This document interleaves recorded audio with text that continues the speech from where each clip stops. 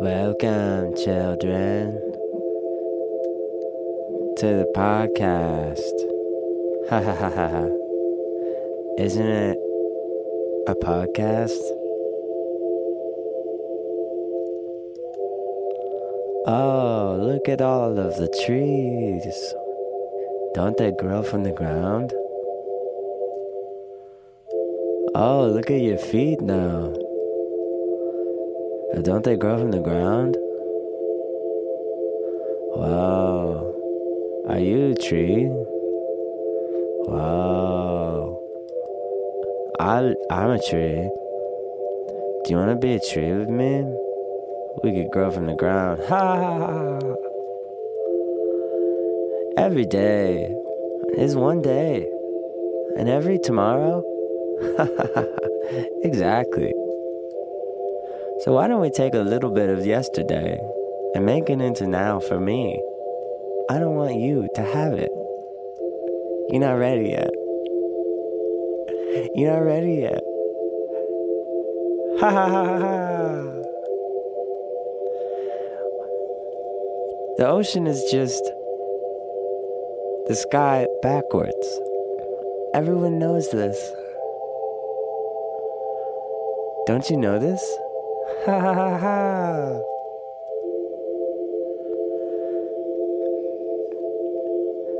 What if we were each other, but backwards? Ha ha ha. I put on your clothes, you put on my clothes. What's that? My clothes are too big for you? Ha ha. Well, you're not you anymore, you're me now. You gotta do all my stuff. You gotta go to the grocery store, you gotta go to the bank, and that's all I ever do. Now you gotta do it. What do you do in your life? I'm gonna do it now. I'm gonna play with your kids. Your kids are my kids now. Ha ha ha.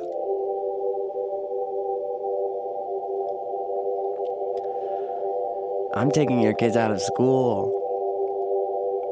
We're gonna go camping forever! Ha ha ha ha!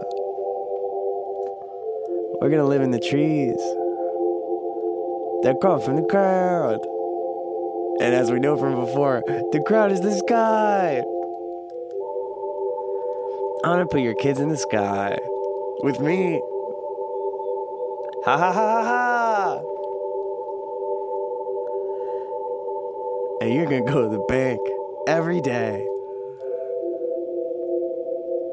Hey, bank, it's me, you, but you're me now. I'm not the bank. You can't be the bank. You can't be the bank.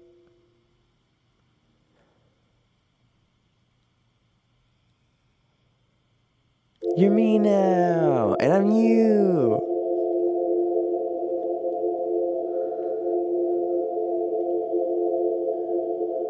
Can we talk about your kids?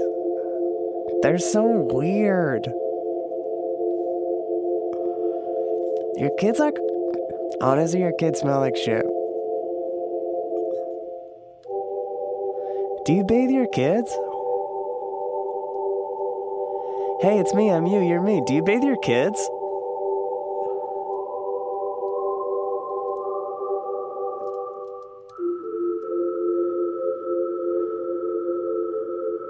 There's no baths in the sky ground.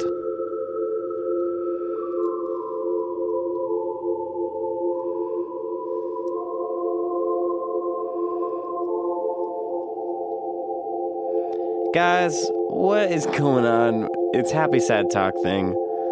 You know what it is already. You're listening to it. What if you clicked on the show and you're like, what is this? I don't know what the name is. I can't read, but I can navigate this podcast app. Well, that makes you a very special person. If so, write me an email. Wait a minute, you can't write emails. We've established you cannot read. Unless you're going to use the speak-to-type text function. You seem innovative enough to get around the podcast app. Get in contact with me somehow. I want to talk to you. Interview you on the show. I feel like a pile of potato butts today. I was recently saw an ex-girlfriend at a get-together, a potluck party thing, and I ate a whole pecan pie out of nervousness. The interaction went very well. It was kind. It was interested. You know, it was maybe as successful as those interactions can go. And the discomfort, the natural discomfort of it, the nostalgia, the guilt, the resentment, I was like, I'm gonna have a whole pecan pie. But I cut it into little slices first before I actually had the pie. Like, I was like, oh, I'll have another little slice. I'm just having a little slice. And I would walk away from, like, the collective table, you know, just being like, oh. And I would come back every time and be like, oh, I guess there's slightly less of it now. No one else had any of the pie. So I was deluding myself into thinking that I was just sharing this pie with everyone. I was not sharing this pie. Yeah. And I felt like shit for like 5 days. But that's not all because of the pie, I don't think. I think I'm just fucking tired, man. Father's Day, love my parents. Spending time with them, you know, it requires a lot of energy. I was in the studio the other day recording some vocals for the Nova Darlings. Great. Requires a little bit of energy, you know? I've been also teaching recently. All these things require energy.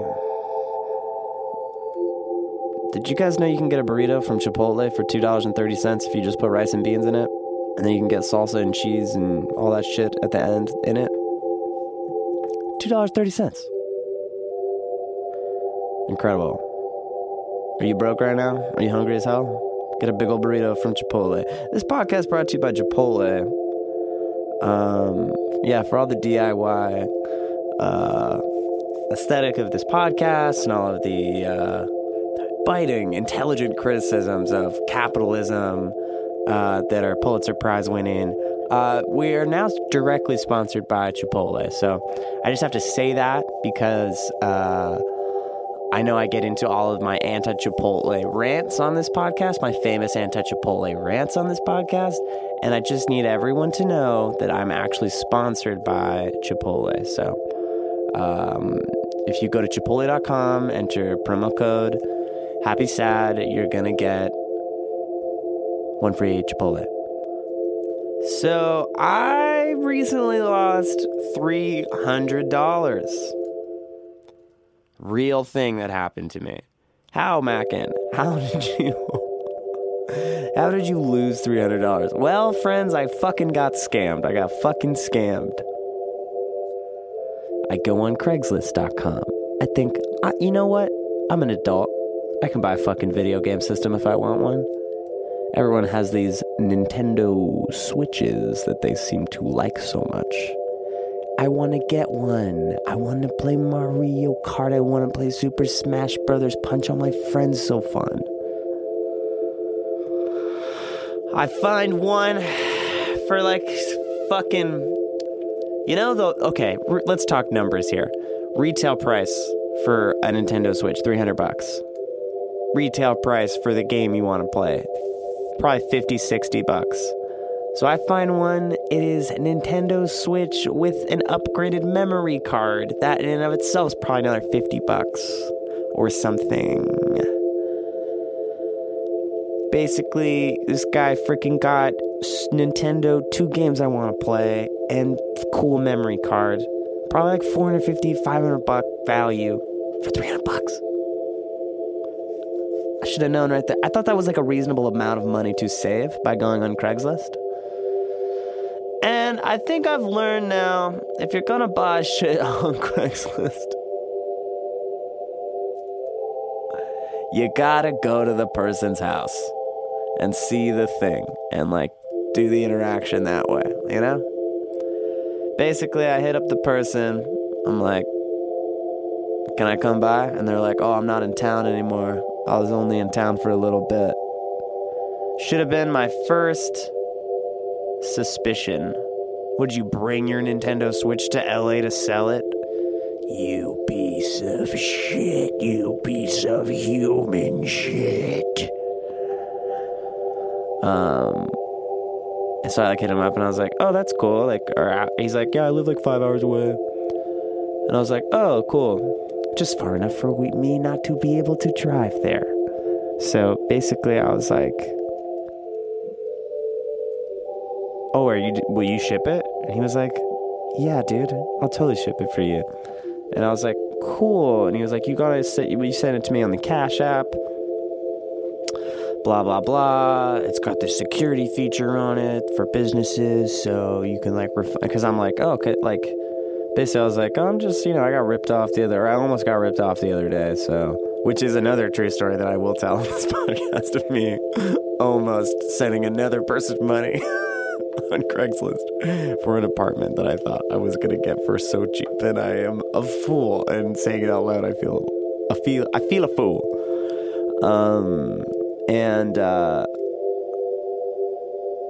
Yeah, so basically just the fucking motherfucking fucker guy is like, here's the thing that got me. I was like, can you take a picture of the Switch, maybe with like a thumbs up or something, so that I know that it's real? And basically the guy took a picture of the like Switch box with a note on it that said for Mackin and the date. And it was like Reddit AMA verified. And I was like, that's enough for me, baby. And now I'm thinking, does this guy just have a picture of a Nintendo Switch box? Or does he have like an actual Nintendo Switch box, that he can do this little fake? But the thing is, like, I suggested the fake test. So like, maybe he just has a Nintendo Switch and just pretends he's going to sell it all the time. I mean, it worked on me, so clearly his method is good,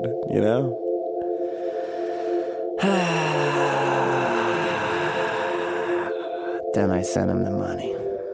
Couldn't do it on the Cash App. Got canceled on the Cash App. They were like, we canceled this for your protection. And I was like, must be, a glitch. So I powered through. I don't know if he had been like an unauthorized seller on that or something. So, basically I sent it to him on PayPal. Oh, you gotta send it as friends and family so I don't have to pay the fees. Oh yeah, I got you, bro. I'm a cool guy. Yeah. I'm a fucking really cool guy. So I sent it to him like that. Then he's like, oh, I left the tracking info in my car. So like, when I go on my lunch break, I'll get you that tracking info. Then here is the craziest part. Motherfucker sends me the tracking info. Like he says, here's the tracking link. Says it could take 24 to 48 hours to reflect any updates, since they start moving stuff very early in the morning. What does that mean? It takes 24 to 48 hours to reflect since they start moving stuff.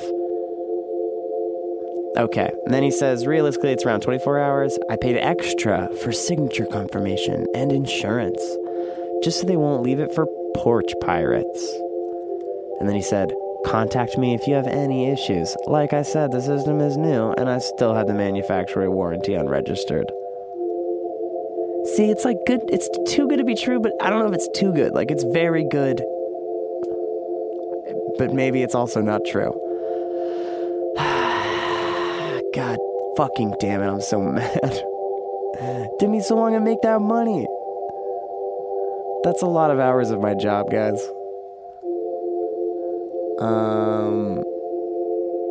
Yeah, and the thing is, like, I click on the shipping link. It says, here's what it says: shipment ready for UPS. And it says ship to Los Angeles. So it looks like he created a label online. It looks like that's all you have to do to fucking trick motherfuckers. Because it looks like he wrote the weight on it. Yeah, dude. Total scam. And then in my fucking brain, I was like... So I text the next day and I'm like, hey man, just a quick question. Did they give you an approximate arrival date? Just excited. Ha ha ha. Hasn't shown up on the website. I'm like trying to be fucking cool for this guy. And he's stealing from me. Oh, here's the other thing. After I sent him the money, he said, "Thanks for the smooth deal. We'll be in touch soon." And he said it was shipped off, and the website says it's not shipped off. Oh my god, this guy's a stone cold friggin' liar. So, then I text him again. I say, "Hey, just checking in. I've yet to receive any contacts from UPS tracking updates." And then in my frustration, I texted this person. I said, "Did you scam me?" Which is the most embarrassing thing I've ever written, because I wrote as if he was gonna be like, "You got me, swiper no swiping." So I don't know what to do. If anyone knows what I can do, the thing is I authorized the payment, so I tried to fucking flag the payment with PayPal, but they're like, "You authorized this, dude," and I was like, "I know, but I want it back. I want it back. I changed my mind. Turns out I'm dumb."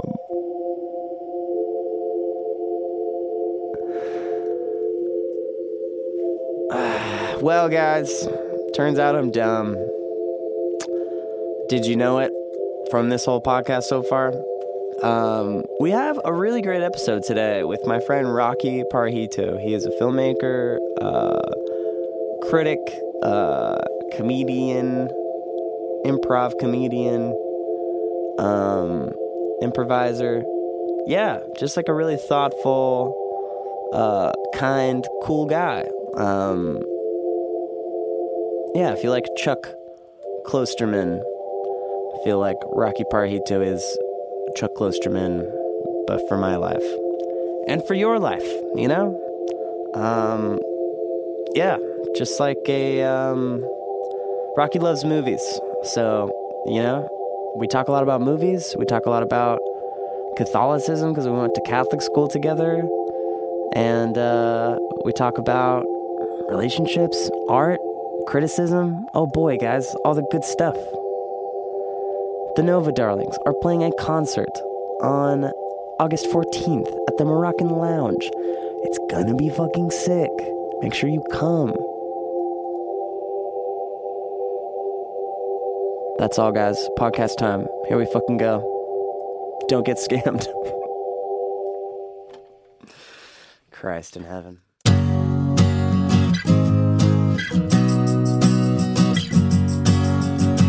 Happy sad talking. Happy sad talking. Happy sad talking. Happy sad talking. I don't know anything. I'm just happy and sad and stuff. That's Rocky, such a good theme song. What's up, man? Hey, dude. What'd you say? That's such a good theme song. Hey, thanks, man. Yeah. Oh, wait, shit. I think I have reverb on you right now. Oh, my. Do you hear that? Thanks for meeting me in my cavern.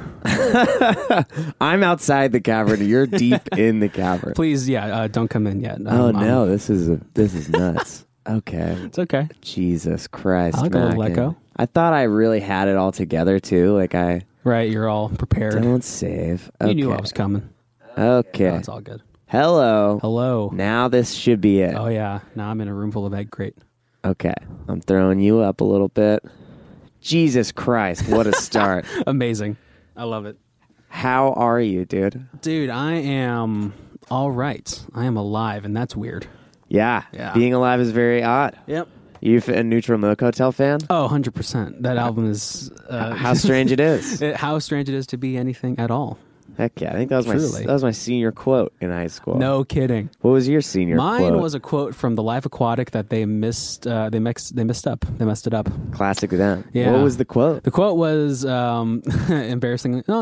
I kind of like it still. Is this is an adventure, and I believe they put instead there is an adventure, which I guess is nice in its own way too. There's an adventure out there. Maybe. Who knows? Am I on it right now? I don't know.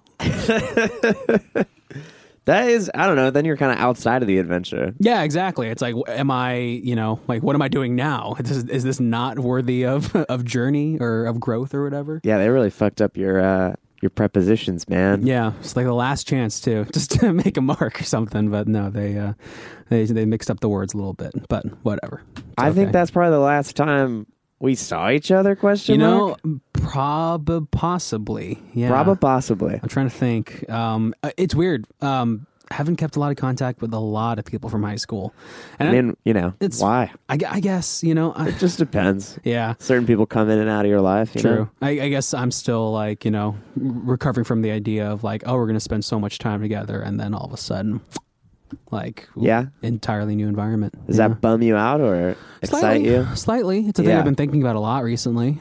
Just, emotional investment and love and whatnot. Right. Yeah. It's a weird thing to consider. It feels like it's appropriate for this podcast. Yeah. Those are happy and sad things. Exactly. Yeah. And then we can talk about those things. I mean, it's weird because all relationships are finite, yeah, you know? exactly. But some certainly feel more finite than others.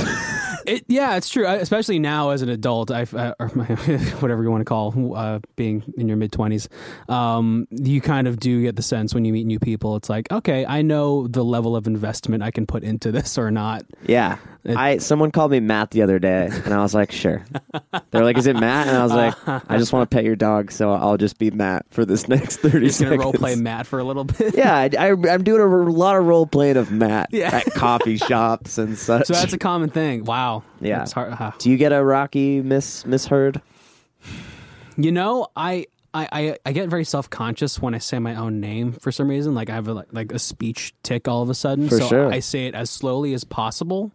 Or I haven't had to go by my real name really yet. What's your real name? My real name's Eduardo. Edward? I did not know or that. Ed. Yeah, I know. Yeah, not a lot of Whoa. people do. Yeah, it's my one card trick. If I'm Word. like, with people who know me slightly, I can always bump that out and be like, hey, guess what?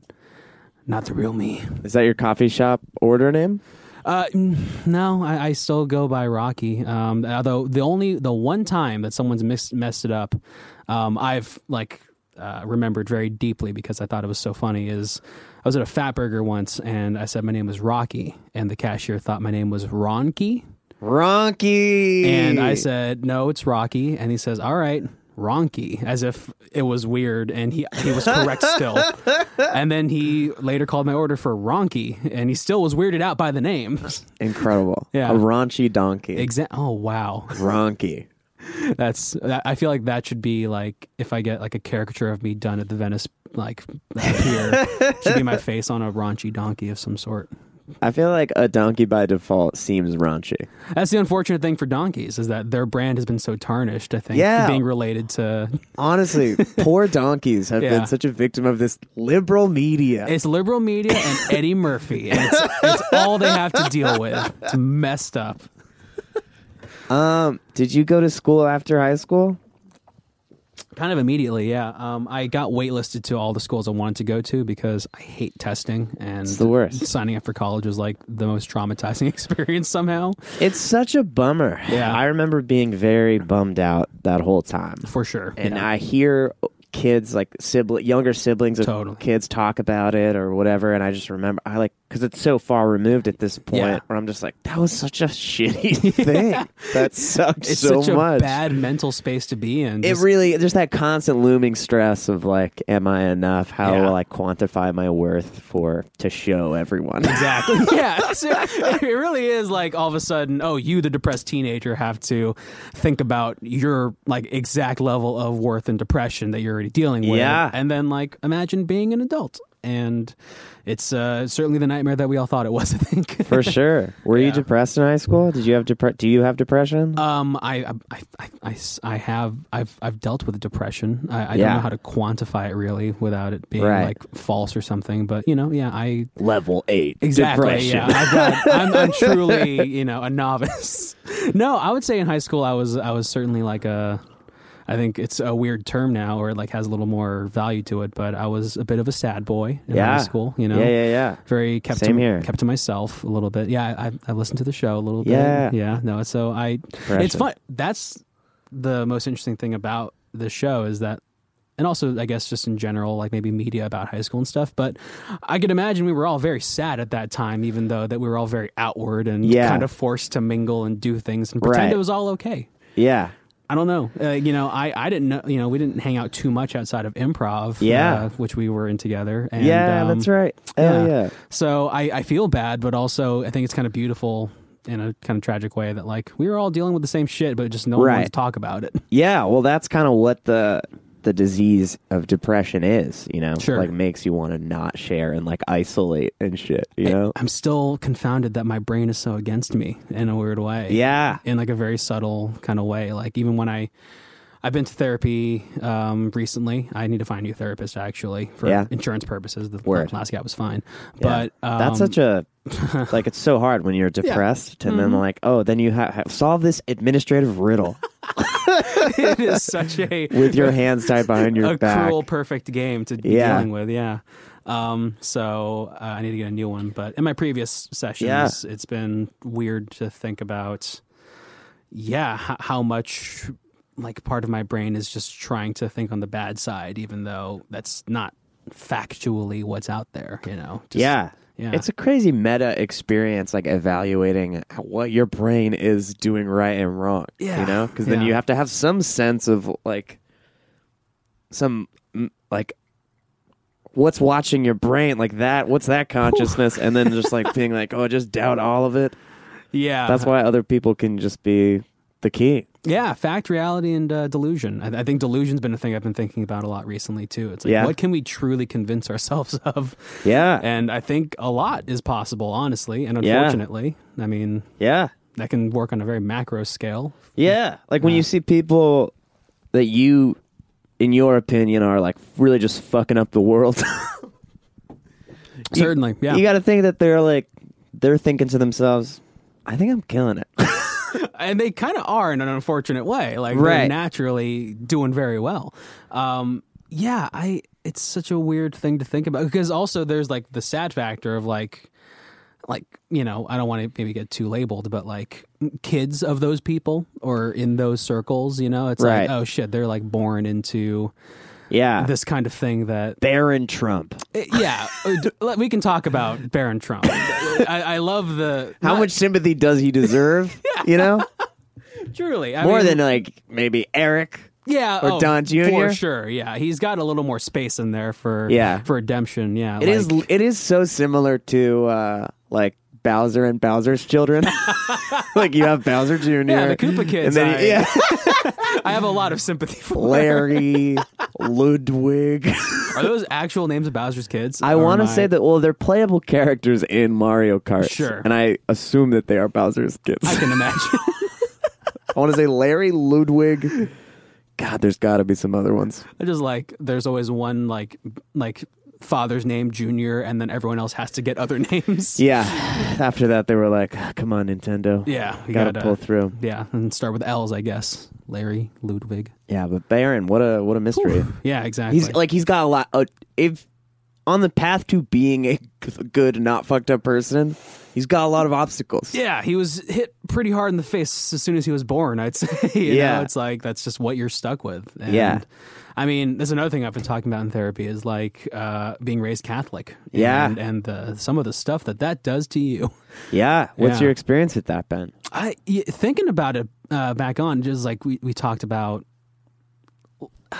It's so interesting because you have like the religion itself, and then you have like the institutions, and then you have like an individual faith practice. The people, exactly. Yeah, or like a sub-community. Exactly. And like there's so much to parse out there that can be a problem and that can be helpful, and like it's really just fucking wild. A wild ride. It really especially is. Pairing that with high school and like the authority and all of it is just fucking nuts. It's a lot to untangle, and that's like the crazy thing about like sitting down for therapy is like, oh wow, there's so much to unpack and then just kind of straighten out and look at in a line. It can be pretty overwhelming at times. Absolutely. When you're like, that's the mountain I have to climb? Back to bed for me. I'm okay, thank you. Other coping mechanisms, here I come back. What was there like, how did you start going to therapy? Was it like a thing where you're like in the back of your mind was like, I should probably do that at some point? It was always a thing I knew I kind of had to do. In college, I took like these student provided like therapists. I did like 4 sessions. Hell yeah. And they were good. But I was, I didn't follow through with it really. And at the time I was in a relationship and like worrying about a lot of stuff in that. So yeah, for sure. I didn't get into any deeper personal issues or anything like that. I am moving away from the mic to burp. I've given you a carbonated drink. This is a bold undertaking. I've decided to asked you to speak on the microphone. It's good. It's fine. Therapy's wild because it's like just the perception of it. Because it's like if you tell people you have a personal trainer, they're like, "This dude cares about their body." Like sick. Yeah. And you tell people you have a therapist, like, why isn't the reaction just like, this dude cares about their heart and mind? Amazing. It's all this. There's all this other shit that comes with it. I mean, I've been very emotionally aware. Not maybe like successfully so for the longest time, but like I've always thought about my emotions. Right. As a kid, I was very emotional in high school. Before then, even I guess mainly in high school because I went to a different high school than all of my friends from middle school and elementary school. Were you close with that crew? Pretty close. Still am. More so than the people I actually went to high school with, which is funny. Were they people you were like growing up with and kind of? Yeah. Yeah. What was that? Can you paint the picture of that time in your life for me? Oh God, yeah. So it's little old me. I'm a little chubby kid, going to the movies a lot, getting picked up by my friends' parents and whatnot. Just a series of living rooms and basements and bedrooms and PlayStation 2s and GameCubes. And what were the movies and games that were getting you stoked as hell as a kid? So I'm gonna let's just kind of like make the list here. It's funny when Boyhood came out, I was like, they're kind of nailing this in a very dark way, right? Even the soundtrack. Oh yeah, like Flaming Lips in there, and then like Black Keys were like kind of coming out at the time. Yeah, and like Vampire Weekend, and like early Kings of Leon stuff. And I was like, these are on my playlist. Exactly. Dark Knight, Pineapple Express. That was a big one. I remember my friends and I trying to sneak into that midnight and us getting turned away from the door. Pineapple Express? Yeah, and then I walked in by myself the day after and watched it on my own. I thought hurricane season was over. Incredible. I need to watch that again because I have not seen it since I've started smoking marijuana in college. And I feel like that would probably have a lot more to, for me to gain from. Yeah, exactly. that was, I remember when I first started smoking, I was like, oh man, there's so many movies I gotta watch. A new genre of humor that I'm now part of the party. Oh yeah, definitely. But I mean, it was just a bunch of pop culture obsessed weirdos on the internet and like, just all hanging out and running around. And then, I remember you had an MDTV show, which was the closed circuit video announcement series at our high school. Yeah, our high and school that is maybe how I interacted with you most, was seeing you on that. I think that's how everyone probably saw me the most, if not on like marching band or something like that. Right. I didn't know you were in marching band. Yeah, I was running around a little bit, yeah. Forgive me for not knowing that. It's okay. What did you play in the marching band? Freshman year, I was the bass drum too. Nice. Which is actually more complicated than I expected because I love that instrument and the bass drums because you're doing like syncopated rhythms together. So it's like if someone had 4 buttons, they're playing like a piano or like frets on a guitar. Yeah. But if they're 4 individual people, so I had to imagine like every other beat to kind of hit to make the arpeggios work and whatnot. For sure. Yeah. I'm sure the bass drums too, doing a lot of the downbeats, that type of stuff. Bass drum too. And as clumsy as it was still pretty fun.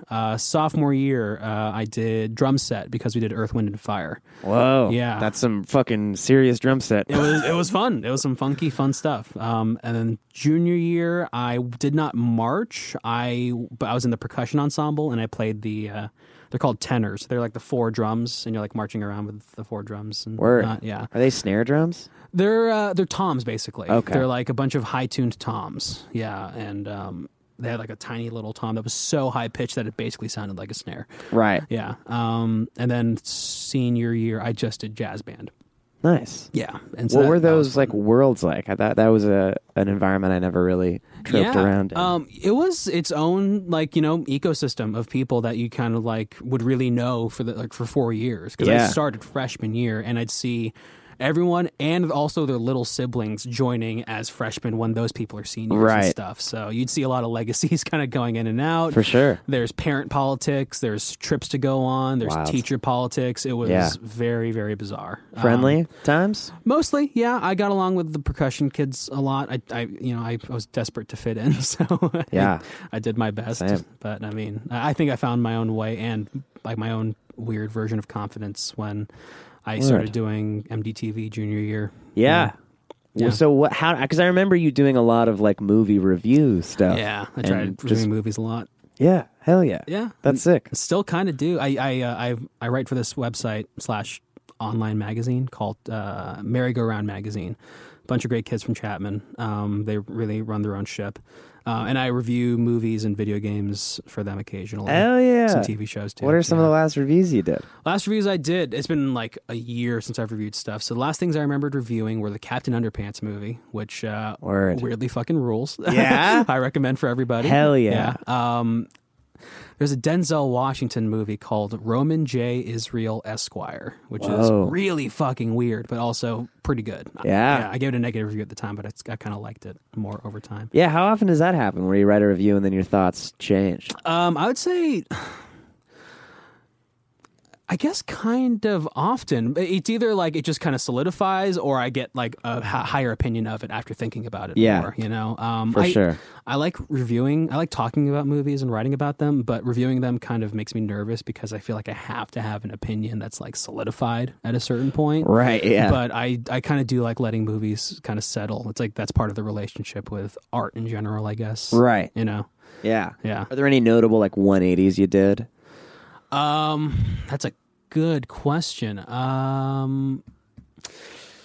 I think there are. I just have to like think a little bit longer on that one. No worries. But I remember, I think what's a funny thing about our generation is that with movies like Step Brothers is that we like, you know, overloved them, you know, and then Right. like to a certain degree, culture kind of changed back on them. Right. Yeah. But then it kind of turned back around the other way. So I did a full 360 on Step Brothers. Right. So now I went from like being like, this is amazing to like, God, everyone loves this. I kind of don't like it anymore. Yeah. You've Back heard to- every quote a million times. Exactly. But then back to, oh, this is truly amazing. Yeah. And maybe a very, very good and nearly perfect movie for what it is. Did you see Holmes and Watson? I did not. I did not either. Yeah, which is a bummer. That company's done, apparently. Oh no. Gary Sanchez is kind of closing up shop, which is What company is sad. it? That's Will Ferrell and Adam McKay's company. Oh, So that started with Funny or Die? yeah, Funny or Die is like its own thing now. So Okay. like they're basically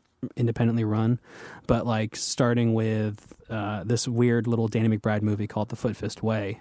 That company existed. Then it gave us all the Will Ferrell movies, like Whoa. yeah, everything else that kind of came from there. Was that show that was amazing? American Vandal came from that company too, I believe. don't know that show. Yeah, it's on Netflix. It's amazing. I Yeah? recommend it. Yeah. Word. But yeah, a lot of cool stuff came from there, and it's over, which is weird. That is It's wild. part of our our childhood, I'm pretty sure.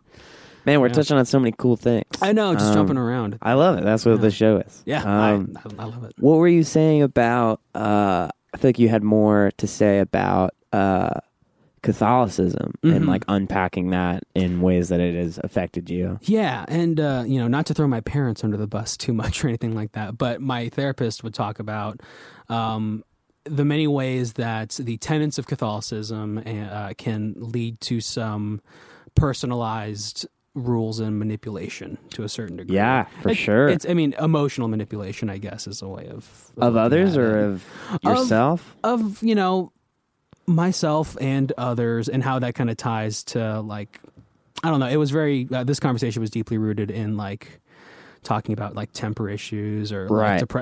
like feeling like needing to cry and like be out there with your emotions and whatnot. Right. And I guess what that kind of implies, like if you're like the way we talked about it was like if you're outwardly angry towards somebody, you're trying to show them that they are responsible for your emotions.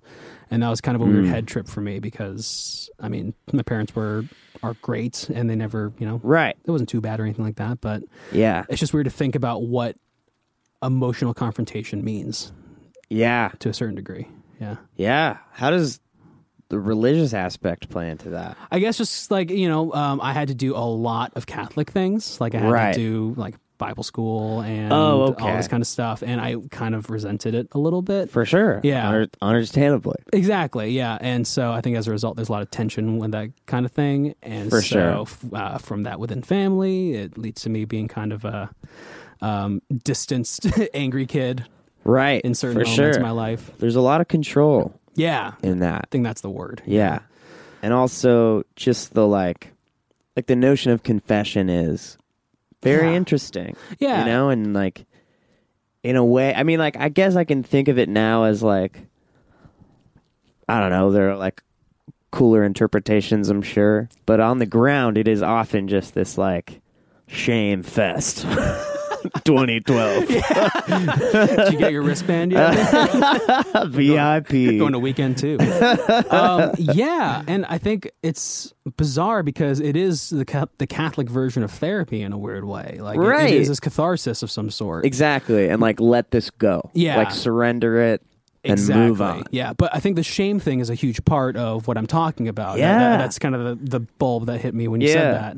Like it is a matter of like what is right and what is wrong, and if Yeah. you're doing these things, you're wrong. And Right. even though I don't know that you're doing them personally, whoever that is, the parent or God Right. or whatever, you should feel bad about doing that kind of thing, Yeah. or thinking that kind of thing. That was the part that always really bummed me out. Mm-hmm. And I would love to like talk to some scholar about why that's actually sick or something. Yeah, And so I'm like ready to be wrong. But there are like a lot of those prayers that started with like in better words, but just like, oh boy, did I fuck it up this time, God?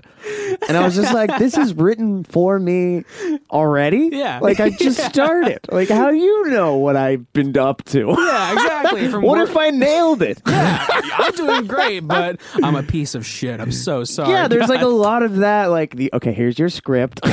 Ready? You suck. Go. And it's like, whoa. Remember, you suck.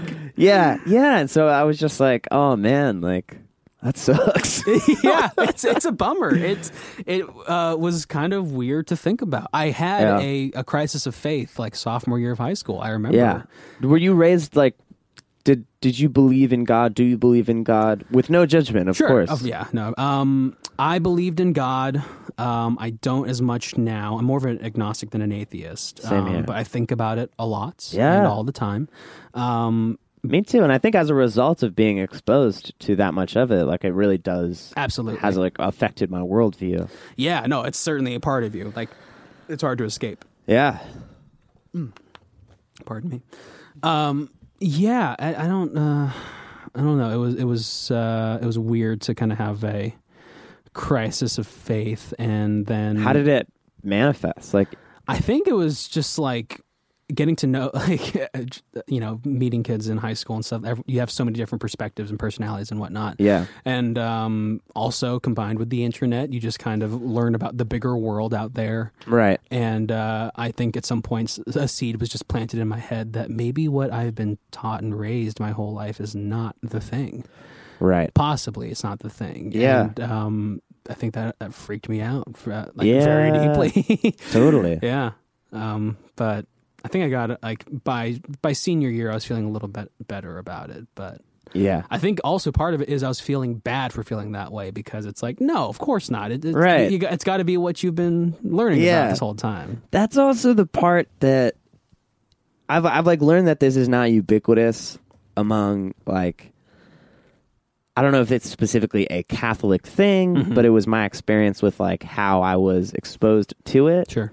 But just sort of like the like admonishment of skepticism. Sure. You know? Yeah. Which like I feel like in maybe a more woke spiritual practice is celebrated and invited and being like, yeah, we should fucking take these ideas to task and Yeah. really like if they're worth their salt that they'll survive and They'll stand on their own laurels or whatever. Yeah. yeah, exactly. And there's this sort of like you shouldn't be thinking too hard about it. You should just kind of like if you are, you're annoying, and like you should kind of just like will you just go with this just shut up. so we can get to the next part, you know? Yeah. And I think for a lot of like, and at the time I think I was in a closed-minded way, being kind of angry and upset sometimes, for sure. Sure. But I think that there should be room for skepticism and debate, and I think it's only healthy. yeah, and I think to squash that out of kids is shitty to do. Yeah, it's kind of dark to do. Yeah. Yeah. I had one teacher at that school, Mrs. Novak, and she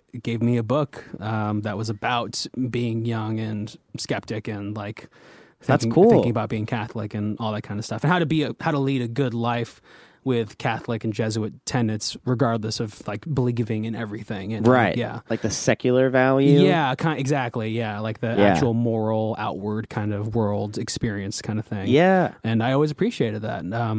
There was some, Catholic school wasn't all like, fire and brimstone. No, and there were like some real people that were like true warriors of like radical love and generosity. Absolutely. And, like we're really trying to learn how to be better through this like system of ideas. Yeah. And it was like, that was so sick. It's true, yeah. And that's why I'm like, I kind of have that one layer of like, respect is a weird word, but more just kind of like understanding with Catholicism. Yeah. And like when I meet other that Catholics I don't think and we stuff. would have had, or I don't think I would have had. Probably not. If other, Yeah. I feel like there's a lot of bad press out there that isn't Absolutely. necessarily wrong, but isn't necessarily representative of Sure. everybody's, Yeah. experience with it's like it. a survivor's understanding or something like that. Yeah. In its own way. Yeah, which definitely help. I wonder, because I have these like deep embedded things from that time, Sure, like yeah. good things and bad things. But one of them, regardless of whatever my rational mind can convince me of, is a true fear of the devil. On a Yeah. fundamental level. Absolutely. Where I will Yeah. like not think about it or outwardly like make decisions based on that. But if there's like a horror movie that has to do Sure. with the devil, Yeah. or like someone tells me that there's a ghost around or something, like I have like a very like my lizard brain is like, oh fucking shit. Yeah, oh, the devil is coming. He's gonna fucking murder us. Yeah. Yeah.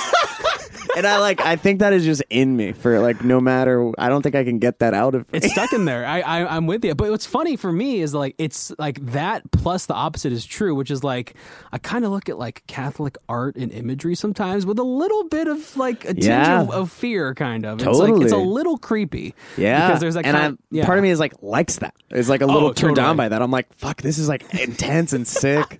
Like I'm fucking into it. Definitely, yeah. It's just going to be like that's inherently an aesthetic that we're like familiar with and have this understanding of the gravity of it and like what it truly means emotionally to the people who've created it, the culture that it's come from, and all that kind of stuff. Yeah, Yeah. totally, man. Yeah, And especially like when it comes up in other parts of culture. Mm-hmm.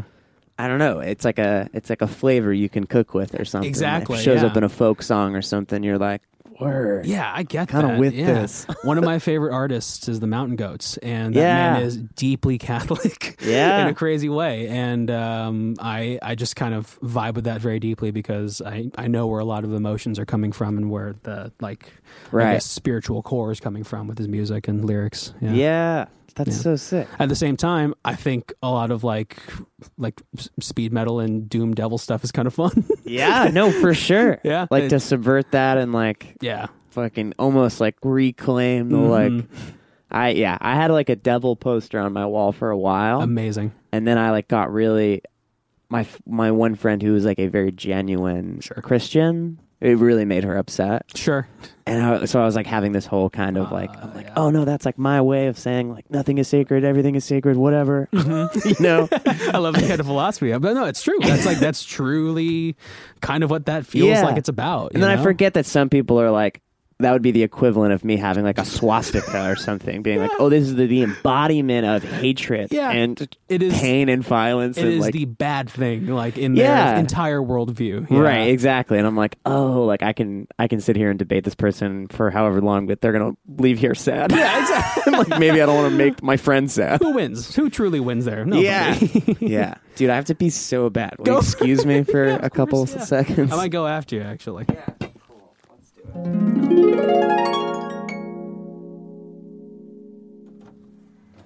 Love the neutral milk Hotel art. Yeah, I'm excited because it came up organically. Yeah, exactly. And yeah, then it's also in the bathroom now. I'm glad that came up for you. Like from what I've said, that was a good, as you said, organic kind of thing. Yeah, that's a beautiful fucking album. It really is. And I had someone. I was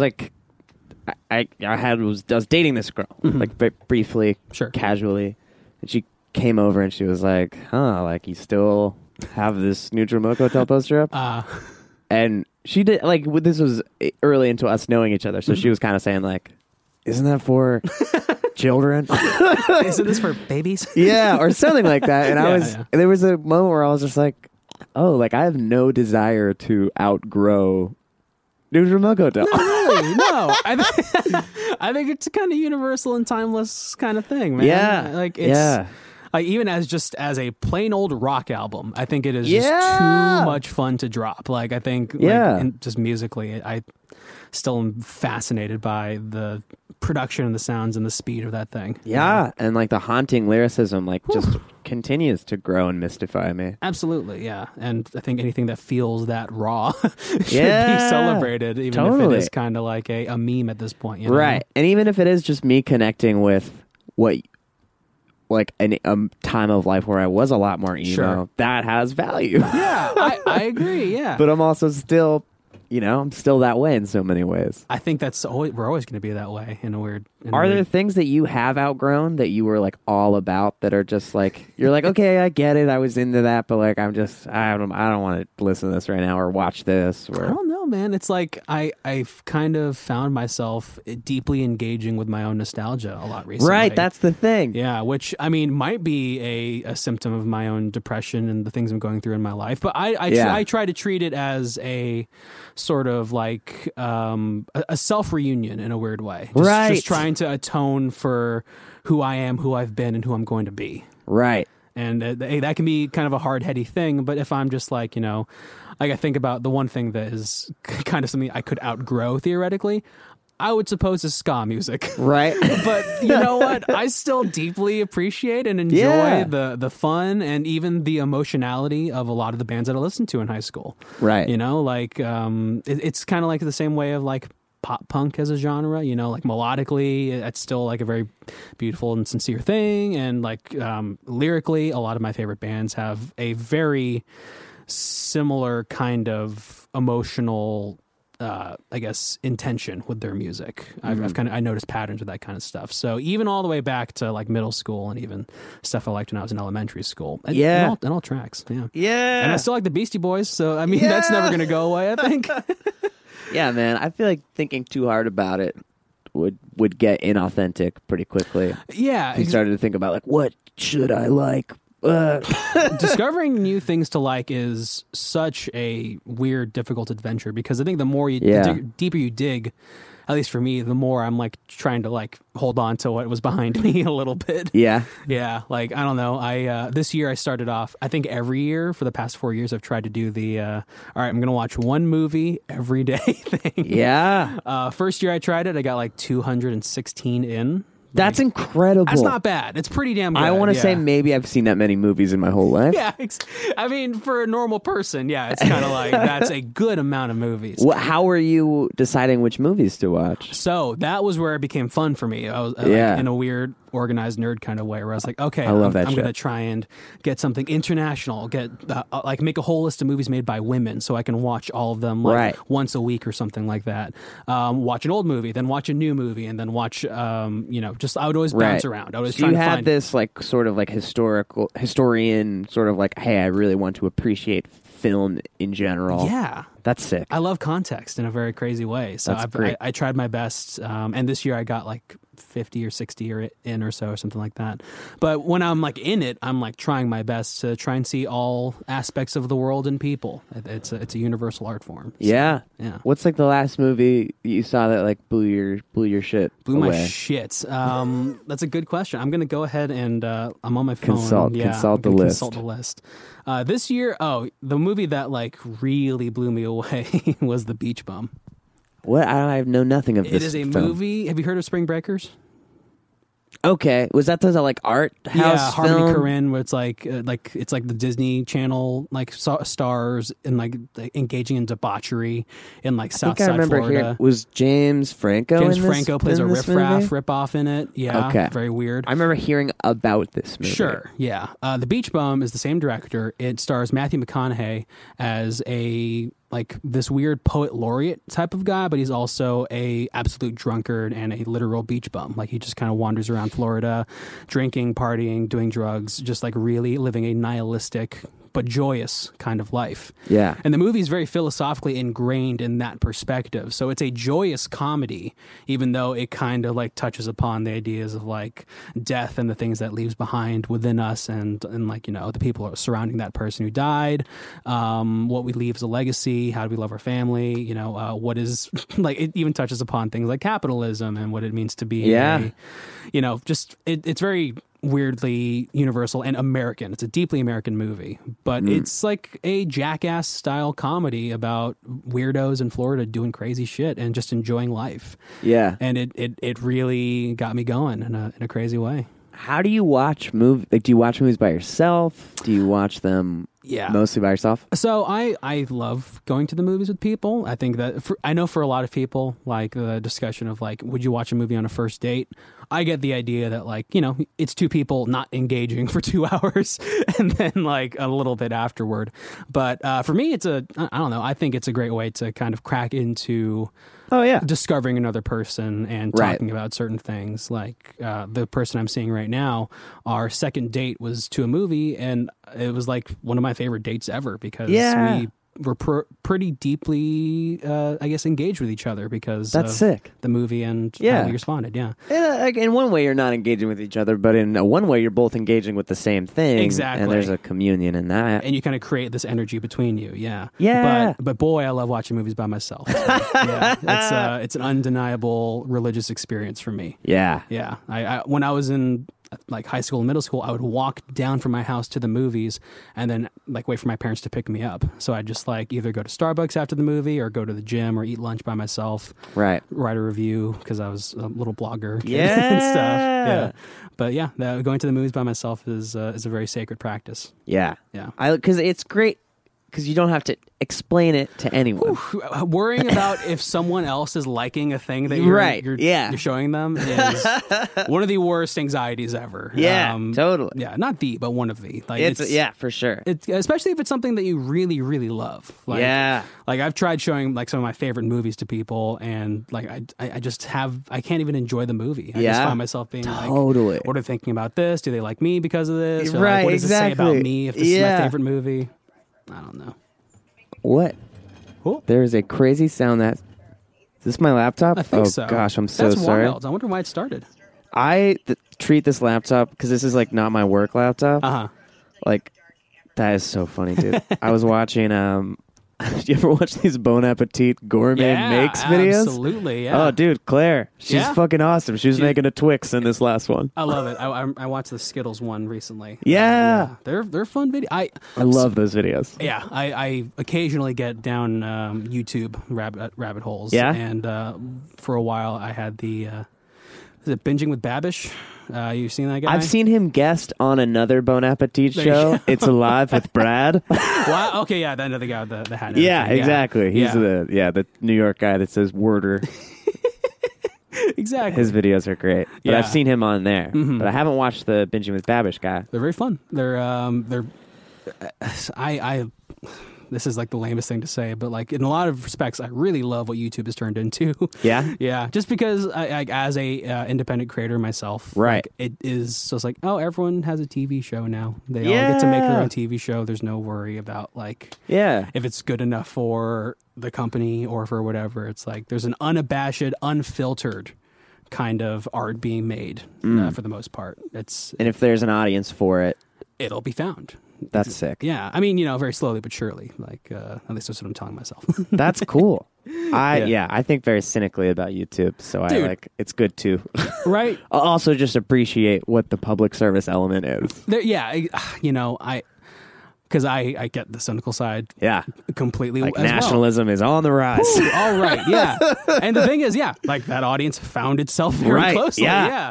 Oh, and how closely ingrained that is to stuff that I was into as a kid, like video games. Like I was a huge video game nerd Yeah. and like online and whatnot. For sure. And a lot of that same community just like mutated into what is Yeah. now the bad guy. And Yeah. it's For sure. really weird to think It about. is wild. Yeah. And you think to what degree do like the algorithms that constantly ratchet up the craziness to keep you on the website? Yeah.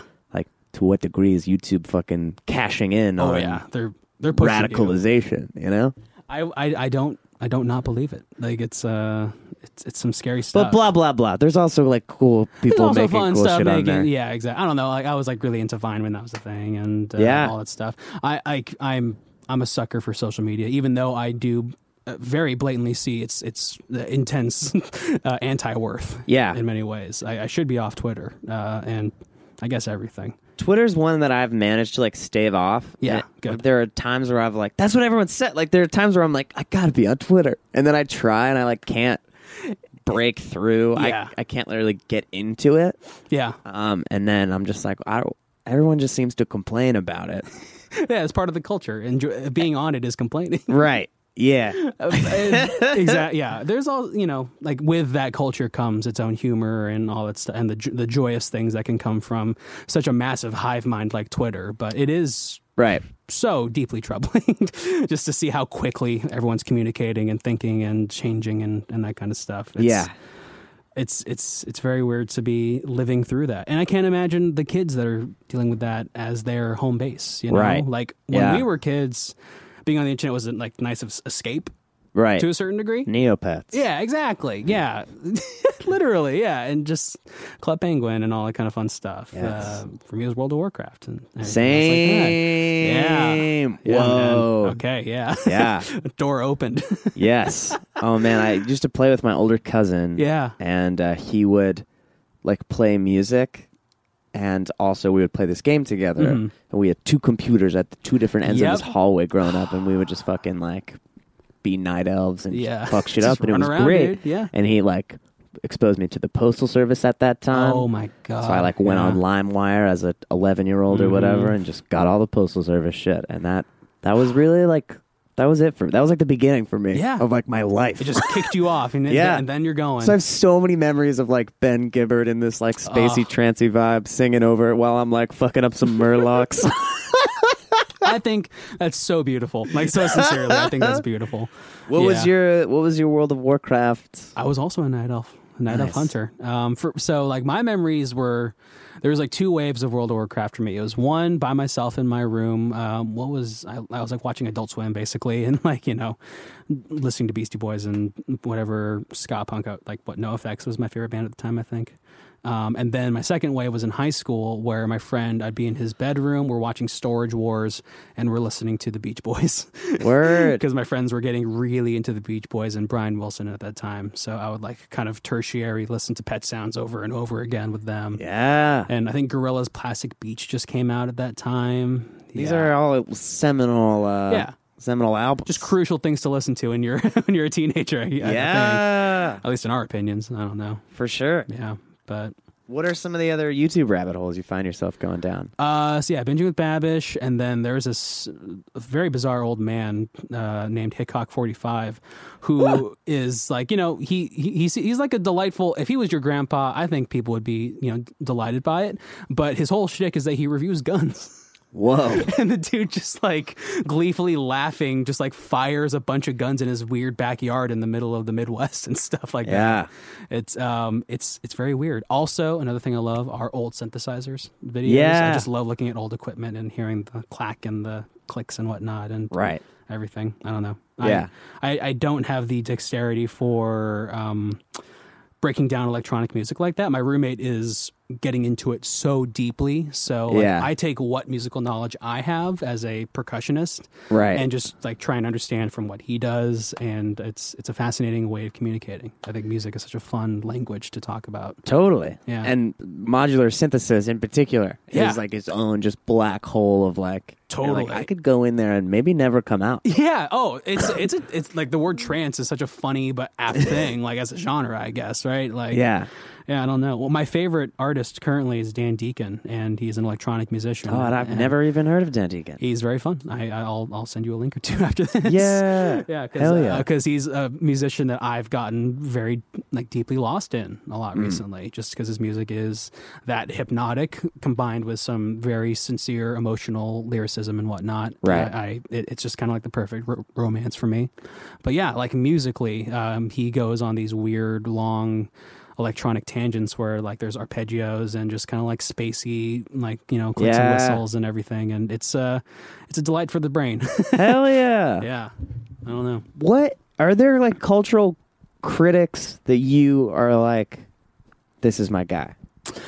That's a good question. I've dabbled a Person. lot. Yeah, when I was into video games growing up and like was like really considering a career in like writing about video games or something like that. There's a guy named Jeff Gersman who I guess he's like the Roger Ebert of video games. I guess he's still working too.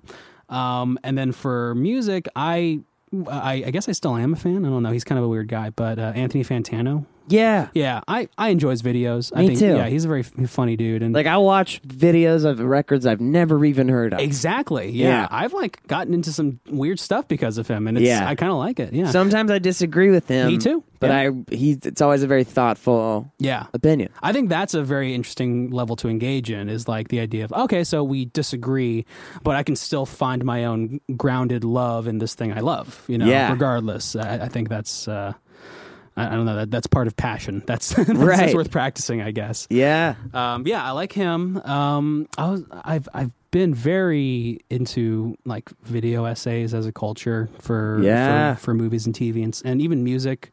Vox has some very, very great stuff out there. They have a Netflix show now, and there's some good video essayists out there that I still like watch and appreciate. I'm trying to think of any of them. There's one guy. What's a video essay? You don't know what they are? I don't even think I know what they are.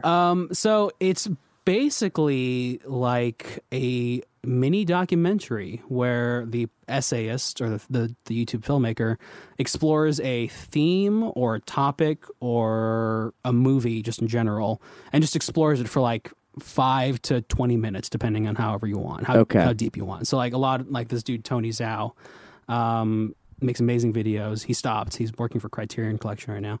He would make videos about like, let's talk about the art of Jackie Chan's fighting styles. Okay. And how visually it's like, you know, like it's like a dance. It's like, you know, visual comedy. It shows you how painful each punch is because of the way he edits and shoots stuff. Like it's very in-depth, like technically educational stuff. Okay. in a Yeah. way. Yeah. Yeah, but there's also amazing stuff out there for like music too. Like Vox has this awesome video about the song Videotape by Radiohead. Wow. And how very quietly the song, it's like what's it called? Like the beat progression, I guess, like the 1, 2, 3, 4, like BPM? BPM exactly. Tempo? Yeah, the tempo, or even just like the bars. Yeah. Technically start on the offbeat from what's actually playing. So when you're listening to it, you should be hearing the music kind of on an offbeat instead. So you're kind of reversing the rhythm itself. Wow. And it's very weird, heady stuff. But like you see Yeah. them perform it live, and you see Tom York freaking out because he has to like listen to the offbeat and stuff like that, and it sounds like impossible to play. But it's but yeah, I mean, like video essays are just That's amazing. independent documentaries, and that's Right. they're a fun way to engage with the stuff that you like. Right. Yeah. Hell yeah. Yeah, I made like 3 or so. Yeah? They're hard. 'cause What it's a did lot- you make it's a lot of them on? research. I made one. So in college, I made one on Fargo, the movie, about like who is the protagonist of that film. I made one independently, actually for the magazine I write for too, about how video games have inspired horror movies and thriller movies, like currently. Yeah, like movies like Don't Breathe or like 10 Cloverfield Lane and stuff. They have elements of video game direction in them and whatnot. So I did like a 30-minute video on Hell yes. yeah. I'm checking these out for sure. When I get passionate, I get passionate. Yeah. But That's beautiful. thanks. Yeah.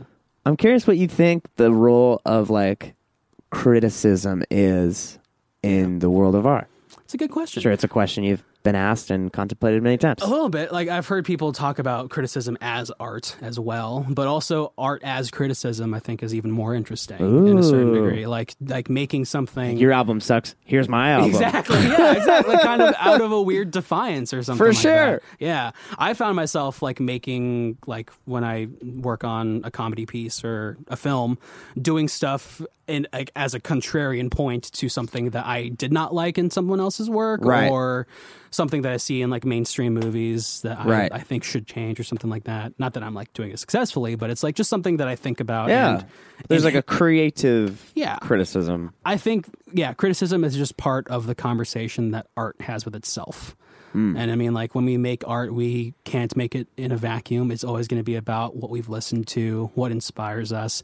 Anything that I make is probably going to have a little dash of the Mountain Goats, Beastie Boys, third wave ska, like literally every little just kind of dash of paprika from my life, and that's just going to be inherently there, and it's probably going to comment on that stuff too. I mean, like, it's. I think that's a beautiful element of art, is that it's all almost autobiographical. Right. Yeah, I love that idea of the conversation of it. yeah, in a very quiet way. It's just kind of like it's unavoidable. You can't really make anything. Yeah. It's just itself. Right. Yeah. What do you I totally lost my train of thought. No, it's okay. All right, I'm going to take a quick second. Yeah, sure, all good.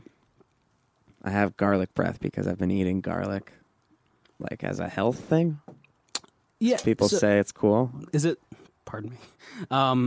Is it antioxidants that are in garlic, or is that Fucking no who the clue. fuck knows? Couldn't tell you. The good thing is that garlic is good. So It's very good. yeah, it's an amazing element to anything. Honestly, I need to learn how to cook more. It's a thing that I need to make happen. If you eat a little garlic in the morning, everything kind of tastes like garlic for the rest of the day. Yeah. And I'm not terribly mad about it. Sure. Yeah. I mean, I think garlic even can go with sweet things to a certain degree. That's the thing, is I put a little honey in the spoon so that it can apparently like it coats it so it doesn't just like fuck up your stomach if you're just having just the garlic. That sounds like a delightfully healthy thing that also sounds like it tastes good. It is the weirdest, like honey and garlic, and Yeah. I fucking love it. Great. It's great. That's good. Yeah. Nice. I'll have to try that. Did you work on the Eric Andre show? I did. Whoa! What was that like? It was fun to watch from the sides. I was an intern actually. Basically a PA, unpaid. The industry's weird like that. But yeah, I would support the art team and like find props for them occasionally. I'd go to like stores and buy costumes, and then otherwise I was just like taping up receipts, buying lunch for everybody, making sure everyone had coffee. I'd buy tea for Eric Andre multiple times. Yeah. That was a fun season too because he did not shower for the entirety of the season. As part of like the season's theme was it was the Depression season, or I guess he also based it on the David Lynch movie Eraserhead. So he didn't cut his fingernails, he didn't shower, and it was very intense to be around him. Yeah. But he also would like meditate, and he would like put aside time to meditate in his office and stuff. Fascinating. Yeah. I bought luggage for Hannibal Buress once. Really? That was fun. What sort of direction did you have? Like just it was very much about size. I think he was going to some sort of comedy festival or something, but they were just like, just make sure it is like this by this dimension. And I'd like be sending pics to my boss, like, is this good? And they're like, sure, fine.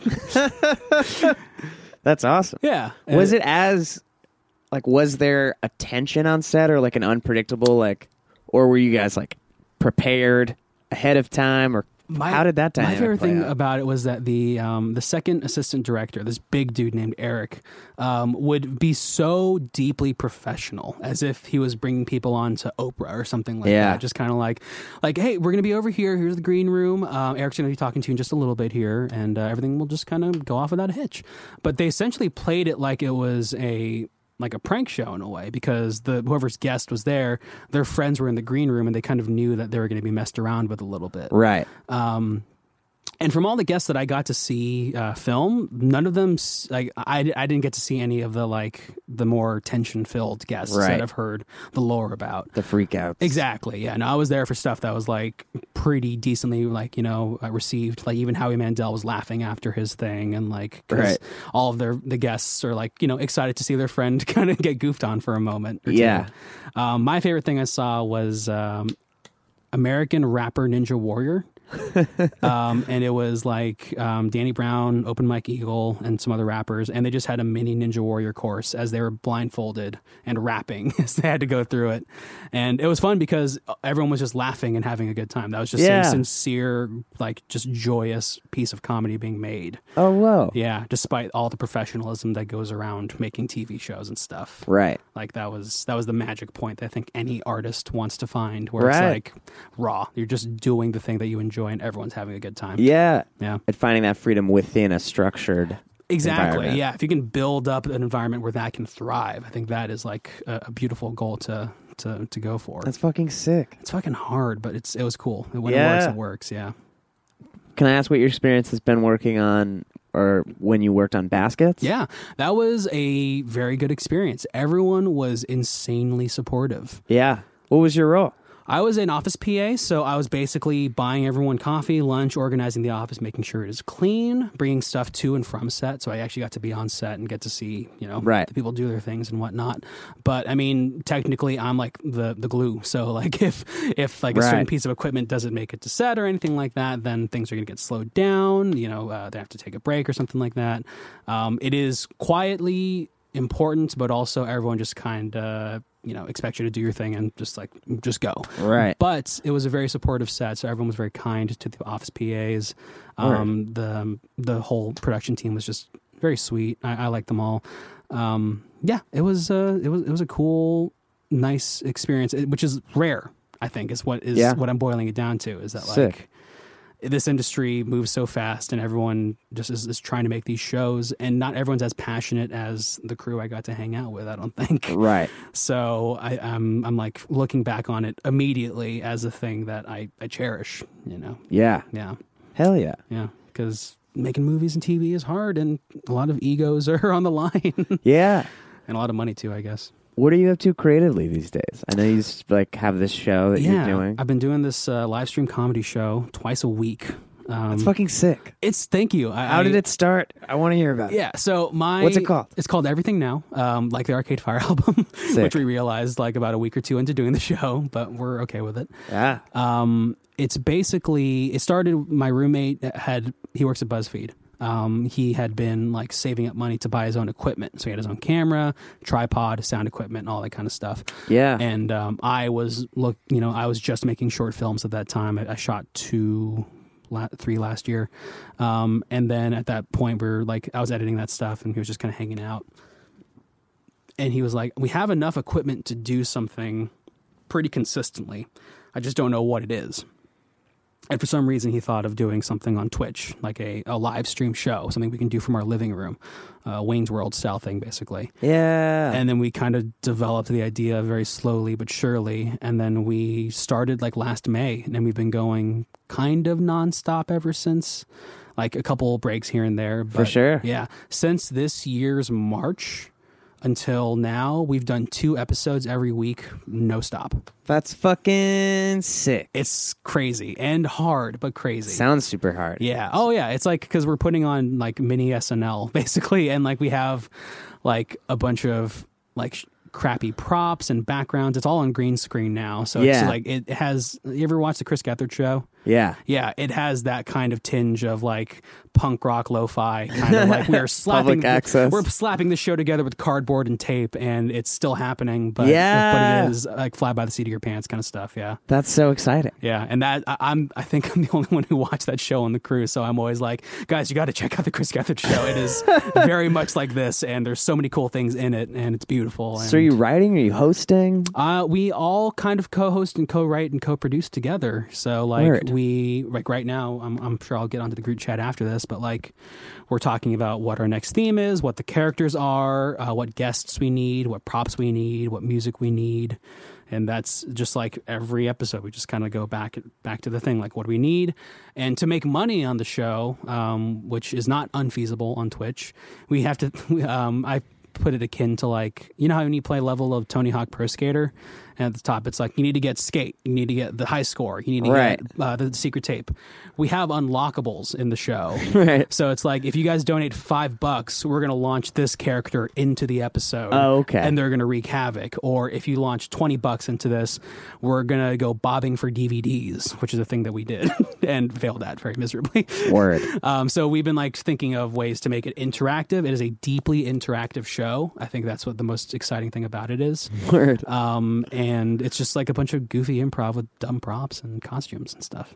It sounds truly incredible. It's very freeing, and I wish Yeah. I wish I could work on it all the time. Yeah. Any short films in the... Yeah, I the shot. works? I shot 3 last year. I directed. Fuck yeah. I directed 2. I co-directed one of those, and then I shot a movie that some friends of mine wrote. And so it's like a comedy, and then 2 dramas. Yeah, 2 dramas. Yeah, and so they're still being edited. I have like an Emmy-winning sound designer on one of them, which is kind of nice. Word. Naturally, they're busy, but yeah, like I'm just trying to, I'm trying to do too many things. Full stop. Yeah. That's been my whole life since I started Yeah. in college. I think I've always just been so excited by ideas, and Right. I can't bear to not do any of them. Right. Yeah. Is that where your heart lies, is in writing and directing? Yeah, kind of. I mean, now it's kind of been all over the place, but I've always wanted to be like a Renaissance kind of guy. Like my favorite people are like, there's this dude Harris Whittles who passed away. He was a writer. Parks and Recreation. Parks and Recreation, yeah. He played the champion masturbator in Pawnee, Indiana, I believe, in that show. He was writer in Parks and Recreation, head writer at some point. He's a drummer in a band I really love. And This I did not know. yeah, he was in a band called Don't Stop or We'll Die. And that's with Paul Rust, who's the guy on Love. Oh, Remember yeah. that show? Yeah. So they're in a band together. There's this guy, John Worster, who was a comedian on radio. He's also a drummer for Superchunk and the Mountain Goats. He writes for television, just like literally like just doing so many things and kicking ass at it. Right. And that's the life I dream about doing. Yeah. And I guess I'm technically You are doing it now. it, yeah. Exactly. That's the thing I've been thinking about. It's like, oh shit, you're in a place that you wanted to be when you were in high school. Right. And you just kind of got to power through it. And, Yeah. and do it. Yeah. How's this relationship going? It's good. It's good. It's been interesting because it's my first big relationship. Capital R. Capital R. And my last one was pretty intense. I'd say I learned. I guess I'm still learning a lot of lessons from that one. Right. And so I'm still trying to like kind of steel myself and understand who I am as an individual, so I can give my all as a member of a relationship. Yeah. You know, and it's not easy always. Obviously, I find difficulty with myself a lot of the time. For sure. As a person in a relationship. But That's cool that you're not denying yourself. Like sometimes I will be like, okay, I gotta sort all my shit out before I dare enter into any relationship. Yeah, I mean, like it kind of came out of nowhere. We were just really excited about each other, so Incredible. It couldn't be helped. But now I'm at a point like it's been a really crazy year. I don't know if you knew, but my mom passed away in March. I didn't know. I'm sorry It's about okay, that, man. man. No worries. But like, and ever since then, it's been kind of a very. Was that in the midst of your relationship? I've been in the relationship for 6 months at that point. Yeah. Yeah, and so also I was in the middle of a job that had me working 60 hours a week. And so, and like, all this creative stuff here and there. So Right. life was kind of simultaneously ground to a halt, but also like kicked into high gear.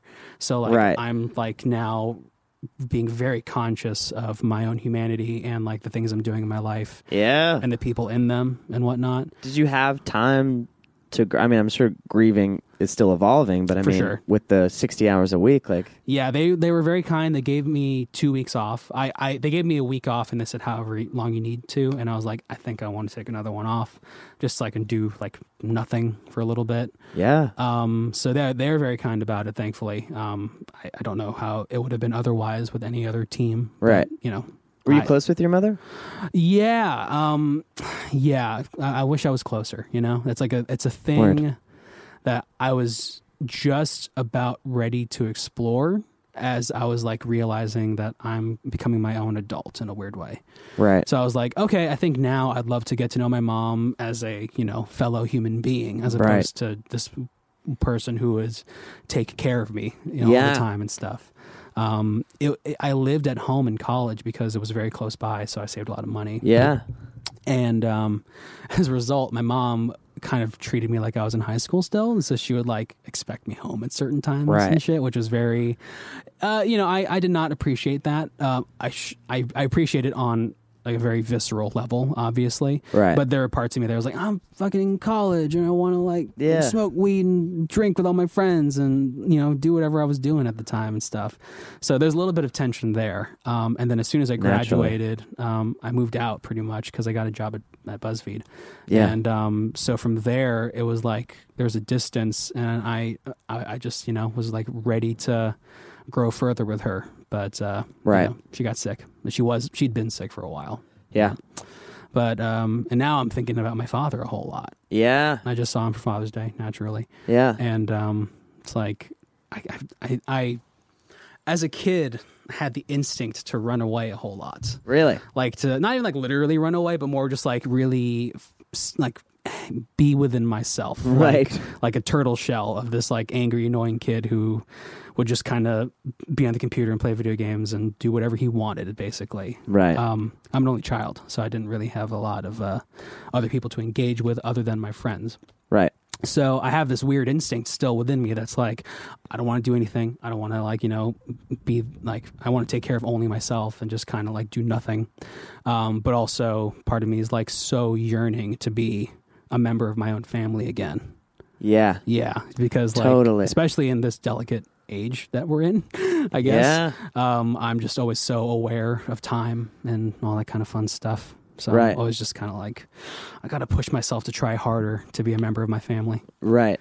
That's profound. It's a hard thing to wrestle with, but I'm glad that I'm thinking about it because like, I don't know, like if I was ignorant to all of it, I feel like I'd regret it later on in life. Right. Yeah. It's also like an interesting timing in a relationship for like that big of a test. Yeah. To say like, okay, like, are you gonna show up for this? Like, or how much can I ask for you of you from this? Exactly. I'm sure that was challenging. And she is so deeply supportive in a way that I almost find like unprecedented in my own self-deprecating kind of way. Right. Where you're like, what's your angle? In a way, yeah. But my first thought is always like, you're after my kidneys, aren't you? Yeah, possibly. Who knows? I don't know how my kidneys are really, but I like she's gonna say, Rocky, you're bleeding from your backs and sides. Weird. Look at that. Oh, bizarre. Don't worry about it. We'll keep going. But yeah, she's even still so deeply supportive and looking out for me, and I'm just trying to train myself to be a more present human being for all parties involved. Yeah, family, relationship, all that stuff, friends, even. Yeah. Yeah. That's inspiring as hell. Thanks, man. It's balancing things in life is the game, I guess, as it were, and it's very hard, but I don't think we stop playing it. Yeah. It's really just like such a trip to wonder like the point of diminishing returns as far as even just like projects or something. Sure. Like when does adding something to your life take something else away? And when does the combination of things, the tide rise all ships or whatever, or like it can be greater than the sum of its parts. And yeah, I mean, I forget where I heard this recently, but I thought it was very deeply moving. But love is attention, and the things that you pay attention to in life and give the most attention to are the things that clearly matter the most. And so I like, while I'm so excited and engaged with all these artistic projects and how I'm getting to do what I always wanted to do, I'm realizing that the ice caps are melting and that my mom passed away. Right. And that, there's not much else left, I think. So it's like with what we have and who we have together around you, it's like, what's the most important thing and who are the most important people? So it's taking stock of that kind of thing is very, very humbling. I mean, it's a weird time that we get to live in. And, hey, the previous generations dealt with the nuclear bombs and all the fear and all that kind of stuff. Yeah, like I think about that shit a lot because it's very easy to buy into like the fear, you know, and the anxiety of the now, which is like it's like, yes, the ice caps straight up are melting. Yeah, like legitimately. we should have a sense of urgency about it. Yeah, but let's also remember that like we love to talk about end times. Yeah. You know? Oh my god. Yeah. That's like our favorite shit as humans. It's a legitimate death drive. Like, we're I think fucked. we have. Yeah, exactly. Oh god, we gotta go. Now we're fucked. That is such a funny thing because like even with like endings, there's the thing that happens after the ending a little bit. Like I think if you wanted to take that kind of mindset to, I don't know, like stories even. Like it's like I love art that maybe doesn't have necessarily a happy ending, but it doesn't have a definitive ending either. It kind of leaves people on notes to think about, or just kind of very human moments that are like, this is going to be a thing that you will remember and that you experienced very deeply, but it is not the last thing. And it's just kind of a pivotal part of your life. Like you ever heard of a show called Easy? It's on Netflix. I think I've seen maybe. Yeah, it's like high maintenance without the weed. It's just kind of like a nice human anthology story, but it's from this guy Joe Swanberg, who's a mumblecore filmmaker, which is like really human drama, improv heavy. Like in the 2000s, it was like lo-fi cameras and just like people having conversations in rooms, basically. And so a lot of his movies and a lot of like the show Easy and whatnot are about this kind of impermanence and like in definition, I guess. I don't know if that's the right word or not, but it's like, yeah, as when I look at the stories that I want to tell and whatnot, I'm just looking at the trials that we suffer as human beings and go through. But like, they're just the things we're going to go through, man. Like and then there's going to be another one and another one and another one. And we're always looking at it like it's the end and it's going to be like the death of you. But no, it's just a thing that happened, and that person's still going to exist, and you're still going to exist, and then you're just going to power forward until you both die.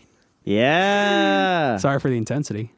Hey, Yeah. It's invited. It's appreciated. Yeah. I fucking love it. I'm glad. Yeah. Yeah. No, that's amazing. Yeah, I rambled a little bit there, but that's what the show is. That's why I had you here. Fucking thank God. Oh, Jesus Christ. Whew. Man, I want to, just in closing, I would love to get just some quick, like, some deep cut moments, or just like, what do you think as far as like, wow, this transition is I love it. Fucking whole thing. I want to hear the segue. I want you to tell me good movies that I probably haven't seen. Okay, I could just tell you my favorite movies. Rattle them off. Favorite movies. Favorite movie, the one I say is my favorite movie is Punch Drunk Love.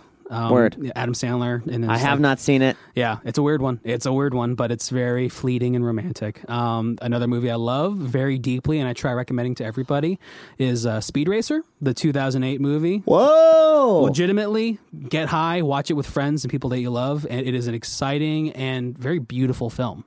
Like, wow. Visually, it is amazing. It is doing stuff that we do now, but back in 2008 when everyone thought this looks fucking insane and CGI filled. That was the point. It looks amazing. Yeah, it's very sick. It's a beautiful psychedelic thing. There's a movie from 1971 that no one talks about or really remembers. It's called Taking Off. It is about this couple, and their daughter runs away to audition for some sort of musical or something like that. But basically, it's about adults in the 60s, late 60s, early 70s, trying to understand what their kids are going through with like counterculture and all that kind of stuff. And it kind of builds to this sequence where a bunch of like parents are in a room together and they try smoking weed together. And just to understand what their kids are seeing and hearing and like feeling and whatnot. Right. And it is one of the most beautiful film experiences I've ever seen. It's 10 minutes long. It's a bunch of adults just being children all of a sudden because they're all stoned out of their minds and listening to music and dancing and crying and all that kind of stuff. And I highly recommend everyone check it out. It's very, very beautiful. And then what else is the thing that I like? TV. Oh, Fleabag is amazing. I just finished it. Moral Oral is a show on Adult Swim that I think kicked off what BoJack Horseman's running with right now, Word. which is the comedy. Haha, that's deeply depressing and deeply emotionally rooted. Right. I love Mad Men. I love 6 Feet Under. One of the most important shows I've ever seen, actually. And I also love Futurama. That show is very deeply rooted to my heart. I think I'll never ever forget Futurama, and I'll always look back on it with fondness and love.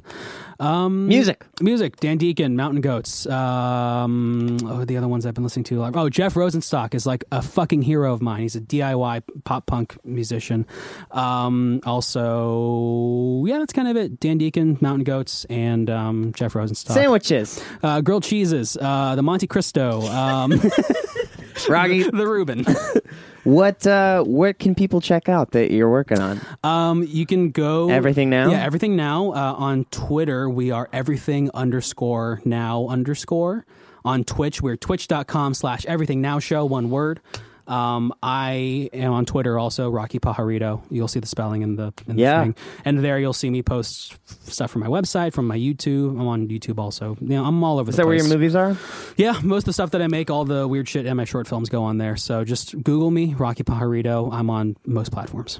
Fuck yeah! Yeah. Also, hey, can we jam sometime soon? Yeah, dude. That sounds incredible. I have my drum set, so I don't know if you ever need that. So let me know. 100%. Fuck yeah. I wish I could jam today. I have to go to work. It's okay. I got to do some stuff But that gives us too. another excuse to hang. Exactly. Oh, beautiful. And now recording. Perfect. We can just actually hang out. I'm so glad that we're reunited, man. I am too. Thank you so much for being on my show. Thanks this for was having me, incredible. dude. I love it. Dude, hell yeah. That was so much fun. Thank you so much, man. Of course, dude. Thank you.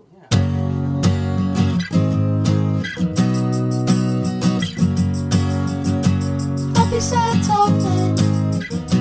Happy sad talking. Happy sad talking. Happy sad